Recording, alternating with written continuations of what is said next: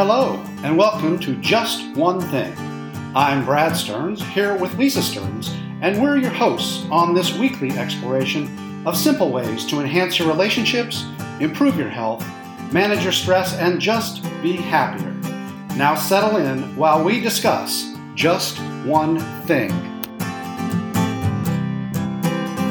Welcome to the next episode of Just One Thing. Just One Thing is the podcast of mindfulliving.today. We are on Facebook at The Mindful Couple. The Mindful Couple, and our great group is Mindful Living Today with Lisa and Brad, and sometimes we're on Instagram, but very rarely. Today's episode is going to be about rainy day mindfulness. Okay. And this topic came up yesterday because we had a day that it rained all day.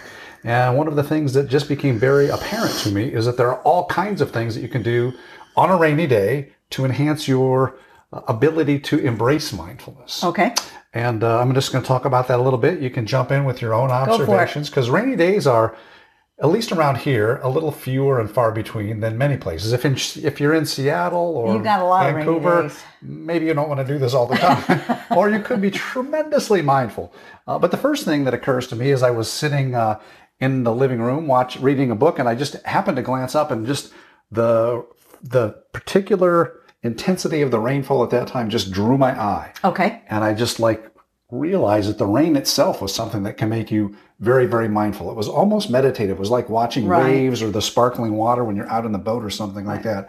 It drew sort of like what they call unfocused attention, so that it just was enough movement to occupy your brain, and it just kind of allowed you to totally relax. It emptied my brain.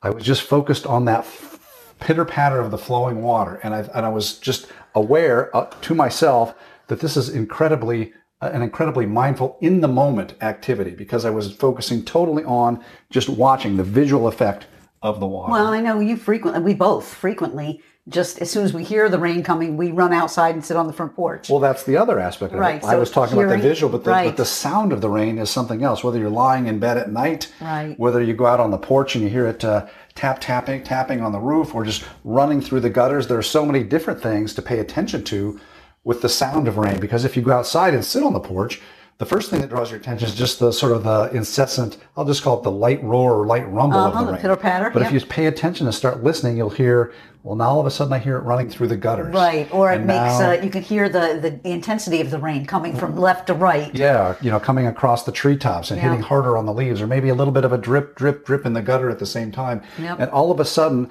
because you're so focused on your hearing, you find that you've completely immersed yourself in that experience. You're in that moment. None of the worries of the day, none of the things that you may be ruminating on, etc., are in your mind because you're totally focused. And rain is just a very powerful tool for inducing that sense of mindfulness that we sort of encourage people to embrace and have some experience of every single day. Especially when you're feeling stressed, if you're feeling overwhelmed, if you're feeling like at this moment you just can't cope.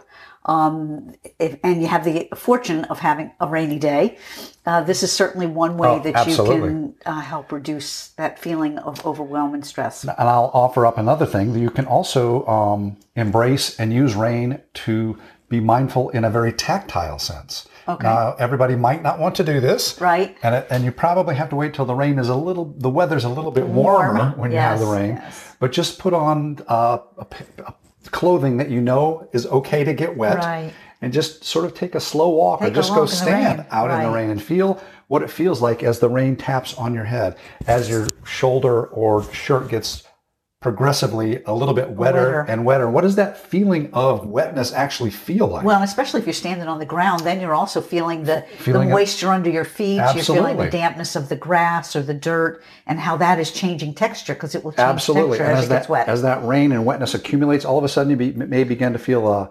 little bit running down your arm, off your fingertips, and that has a very unique physical sensation as well. And over time, as you get wetter and wetter and it starts to run off you can become aware of all of the places that the rain is touching you, all of the places that the water is running down your body. You may start to get shivers because all of a sudden it might get cold, and so you'll feel shivers start in one part of your body and move up to another part. And so I just wanted to emphasize that rain is a very sensual activity, because we talk about, a lot of times when you're stressed, like what's one thing that you can see? What's one thing that you can hear? What do you smell? What can you taste? And rain sort of just brings that right into the forefront. You don't have to focus that much to really embrace that physicality, the sensual sensing activities of just being in a rainstorm and being in a light rain. So I was thinking when you started talking about this of other things other than the actual I was going to move in that direction. So why don't you segue us into that? So a lot of people think about a rainy day as, oh gosh, it's a day I'm stuck inside or it's gloomy or it's cloudy or whatever the negative thoughts and emotions are associated. So before you go on from that, yes, that in and itself is tremendous to feel like, what do those emotions feel like? Absolutely. If am I disappointed? Like, what does disappointment feel like? Right. Do I feel trapped? Or all of a sudden we had a picnic that I didn't really want to go to and now we're not going. Right. That feeling of relief or everything. So you might embrace that rainy day, but really feel where do those emotions feel like, and how does that sensation make me feel happy, sad, etc.? How does that physical sensation of the emotion affect my labeling it good, bad, etc. Right. And where does that labeling come from? Yeah.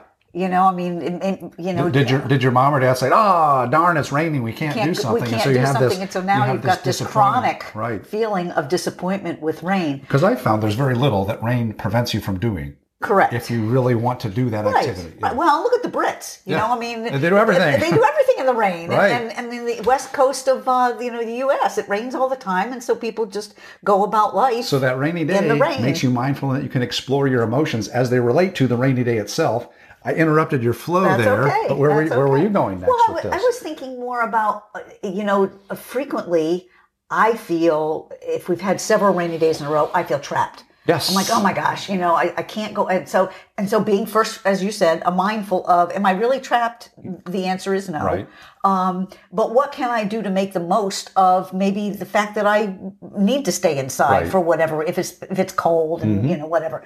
And so that's a time to me to, instead of letting everything fall apart and just hoping the day is going to work out well, what can you do to possibly connect with a partner? What can you do to have a more mindful experience with your child so that you're figuring out ways that being inside is a good thing, absolutely, is a cozy thing, is a snuggly thing, as opposed to So I know one of the things that we have embraced on rainy days, winter days, whatever, is board games. Yes. And board games, I'm going to elaborate a little bit, are tremendous tools for helping you be more mindful. Yes. Because we've played literally thousands of games of Settlers of Catan since before COVID. Since COVID started, probably 2 or 3 games every day. Yep. And what you begin to realize is that game, as you play it, elicits strong emotions, whether it's like anticipation that I'm going to win really quickly, or it's disappointment that my strategy is now thwarted because I rolled double 2s 3 times in a row. Like, what the heck is going on? And all of you suddenly you begin to become aware of what do these different emotions that the game evokes. What do they feel like? Right. And now I have an ability to really pay attention to what they feel like in a kind of a controlled environment. It's not in the wild, it's kind of controlled. It's like a playing field, and you can practice those emotions in terms of whether you want to fully express them or pull them back. And what a great opportunity to work with kids in that same situation. Yeah.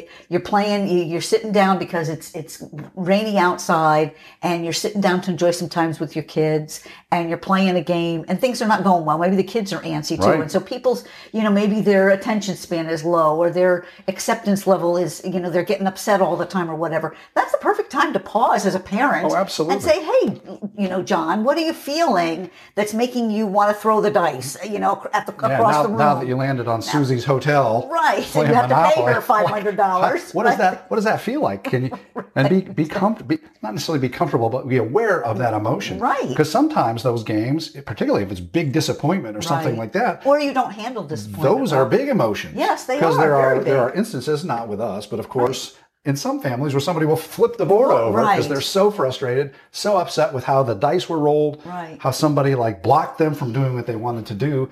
And it's a perfect training ground to say, what does that feel like? Can I sit with those emotions? What does it feel like? Do I have to react to them? Or can I just experience them and be okay? That's what it feels like to be very, very frustrated. Right. Right. So I think, as you said, rainy days, I think, just offer a lot of opportunity for awareness, for mindfulness, for, just checking out of what your regular thought patterns are and checking into what is going on in this moment. Absolutely. That you can find a positive experience. Well, and I've talked about, I think in the past, that the very, very simple household chores, washing dishes, something like that, is a perfect place to become very, very mindful. What does the water feel like as it's running over my hands when I rinse the dishes? What does my hand feel like as it goes around the inside of a cup as I'm washing it? Rainy day is a perfect time to take household chores and make it a truly mindful activity. There's an old saying in I think it's a Zen or a Buddhist koan, which is kind of a funny riddle, like, what do you do, before you're enlightened? Right. You carry wood and chop wood and carry water. And what do you do after you're enlightened? You chop wood and you carry water. It's no different, but the experience of it is totally different once you become mindful and you're in that moment and truly experiencing what it is you're doing. Yeah, yeah. The last thing that I wanted to bring up before we talk about the opportunities of a rainy day is you can just take the opportunity to do something that's totally different, not necessarily mindful, but just read a good book. Sit down and just have a conversation, with your kids, with your partner, focus on relationships, focus on enriching your mind. Right. It's a little bit different from the day to day for most folks. And instead of deciding, it's raining, I'm going to sit down and binge watch a full day of TV. Exactly. What could you do different? Sure. And I would say, even if you decide to binge watch something, pay attention to what you're experiencing as you're watching the show, like when you're excited, when you're sad, when you're disappointed. And then after you've watched, let's just say 10 episodes of something, and you're kind of feeling like lazy and do nothing. Sloth-like. Well, feel like, what does that really feel like? Right. And where in my brain or where in my body am I experiencing that? And is it good? Is it bad? Is it something that I want to do more of? Is it neutral? Exactly. So whenever it rains, I would urge you to take the opportunity to pick one of these things and try to make it something that allows you to be a much more mindful person. Because the more you can work mindfulness into your day, I think that ultimately the happier you're going to be, because you're going to be aware of your emotions. You'll be able to regulate your emotions. Yep. All of the stuff that we talk about again and again and again on this episode. Yeah. I think that's it. That's a rainy day in a nutshell. Well, and the next time that we have a rainy day, that's going to cue you to just pick one of these things and be a little bit more mindful, because until it becomes a habit, embracing a mindful lifestyle is not something that's easy to do. Right. And if you have cues like, oh, it's raining, oh, I need to do something mindful, something like that is very, very, very useful. Yeah, it's helpful. So if you had one thing, what would that one thing be on a rainy day? I love the embrace of the rain itself. Okay. Take advantage of the rain to be mindful, whether it's feeling the sensation of the drips on your head or the water on your body, or the sound of it as it hits the roof, as it just hits the grass or whatever, what it looks like. It's just embrace the senses that rain sort of brings to the fore of your consciousness. Okay. And I think I'm going to say, just be aware of what your initial reaction and mindset is to rain. If you wake up and it's a rainy day, what's the first thing you think? Is it, oh God, another rainy day? Or whatever. And once you think that, if it is a heavy negative thought, then how can you find one of these activities, something else to engage in that turns a rainy day into something that is of value? Perfect. So the next time it rains, leverage that rain to be... remember just one thing. Just one thing. With that, this has been Just One Thing.